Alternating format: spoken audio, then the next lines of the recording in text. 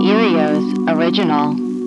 And I've heard on Reddit, people think that it looks like maybe it's someone in a puffy jacket just leaning over. I think not. Also, the hits to the head and the bodies of the three hikers, to me, suggests that a Yeti attacked them. Yeah, something had to have attacked them.